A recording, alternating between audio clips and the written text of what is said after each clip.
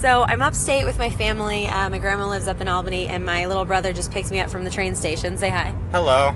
And we were just, basically every time we're in the car together, we talk about a classic, his name's Aiden, a classic Maya and Aiden story where one time, how old was I? 16 or 17? I think you were 17 because I was like 8 or 9. Yeah, and I had like just gotten my license or something, and we were up here visiting my grandma, and I was supposed to drive, little kid Aiden back home we lived outside of New York City at the time. Is that where we were going? I have no idea. I think we were going back to the city. I'm not sure. My dad had given you bad directions, and he said take 90. And not bad directions, just not specific. So this was before. That's bad directions. Yeah, I think we I had a cell phone, but it was it wasn't a smartphone. No, this was like the Nokia brick that's indestructible. Yes. So he said, what was the highway? Before they had music on them. Yes. He said take 90 north, and technically. No. He said take 90. That's the important thing. He didn't say... Because the exit itself actually says 90 north on it, but then you have to stay to the left. And so we got onto 90 north, and we didn't... Even though because we were never driving before. And so neither of us paid attention to what the actual directions were. And so we drove for hours, and at some point he called and was like, where are you guys? How have you not gotten here? Because we were meeting him wherever we were going. And I was like, oh, I don't know. I see a sign for, it says Montreal 3 hours away or whatever. And he was like, what? And we were like, what? It says because we're idiots. And we weren't thinking about it. we had not thought about it. And it turned out that we were driving the wrong way. We were driving north, and we almost made it to Canada. Yeah, I feel like we got within 200 miles of Montreal. I was just saying before we started recording this, in my head, I really feel like it was like an 8-hour round trip, because we had to turn around and go all the way back, and I was crying because he was yelling at me, and which probably didn't help the time length in your mind. It did not help. Yeah, and you were panicking because you thought we were going to be lost in Canada, but I think it might be one of those family stories that's been so. I mean, this was now 15 years ago.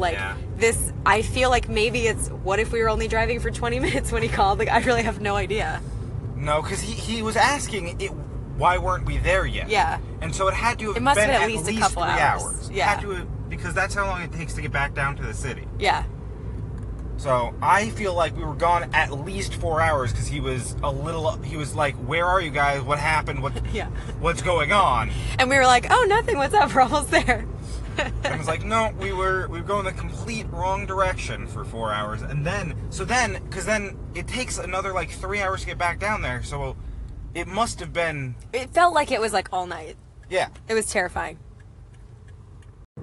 Okay, and do you want to share the other classic Maya and Aiden driving story? Which one's that? The one where I traumatized you for life? Oh, the one where you... No, the speed bump one? No, the Krispy Kreme one? Oh! Is that the motorcycle? Yeah.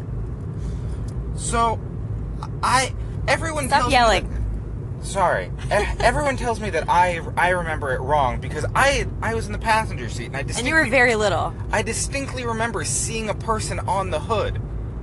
Okay, well first tell the story. I don't remember it. Okay, so I think I was 15 or 16. I don't even think I had my license. I think I had my permit. So you were 7 or 8 or 6 or something? How old are you? Whatever. You were very little, and we drove literally 10 minutes from our house to Krispy Kreme to get some donuts, and I had just learned how to drive, and I was making a left turn into the parking lot, and I didn't look in my blind spot, and there was a motorcycle there, and so I made the turn, and the motorcycle from what I remember, got sucked under the car. It had 2 people on it. It had a guy driving and a woman behind him.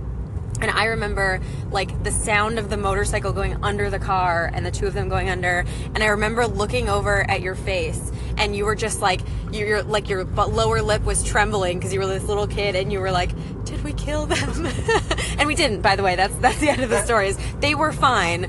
So I think they didn't actually go on. I think we knocked, because they were stopped at the red light. So I think we just knocked them over. Because I remember seeing a person on the hood, but everyone tells me that that's wrong. I think that's just nightmares you had after. Probably.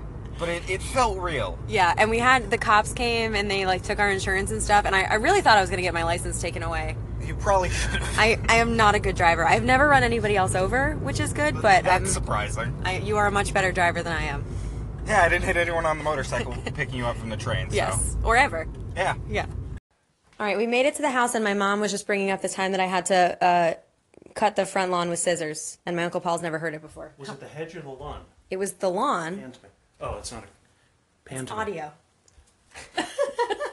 He's worried he's being recorded. So I don't know how old you NSA is are listening. at the time, but you I think I was like 14 or 15.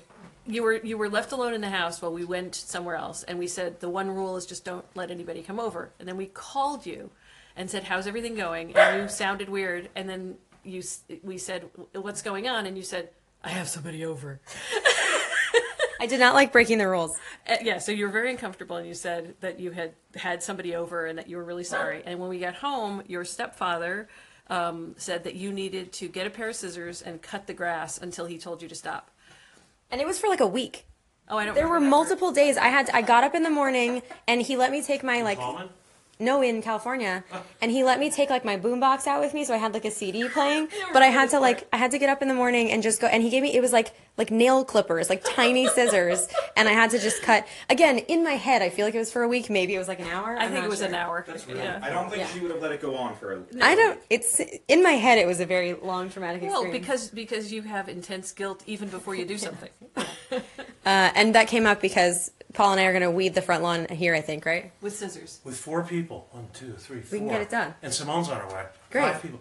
We could do it Let's literally do it. in 20 minutes. Perfect. Okay, we're planning on doing things. I'll get the gloves. I got knee pads for my knees. And I got 2 pairs. I'm Great. going to wear a pair if anybody else has bad knees. That's me. I think. Ridiculously early. We're discussing how old my cousin Simone was when she started talking. Apparently, she was a genius. I'm a genius.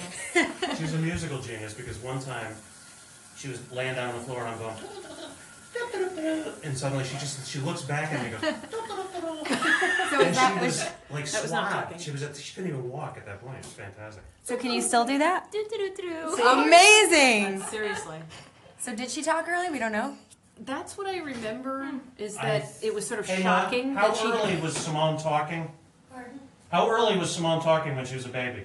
10 months old. 10 months. 10 Seriously, months. it was really early. So When you did were I kind start of a talking? moron. And not just Mama. 5 years old. Yeah, I was 12. She It was was, doing it the was thing like that you after were- over a year. Sentence. When did Aiden Whole start sentence? She said, bye-bye, over a Mima. year? Listen, she said, bye-bye, Mima. I love you. 10 years old. talking? Wow. 10 months old. That was the first thing she ever said. She was waiting for a full sentence. Start another one. I'll tell you the other story. That's our story of Simone the genius. Talking.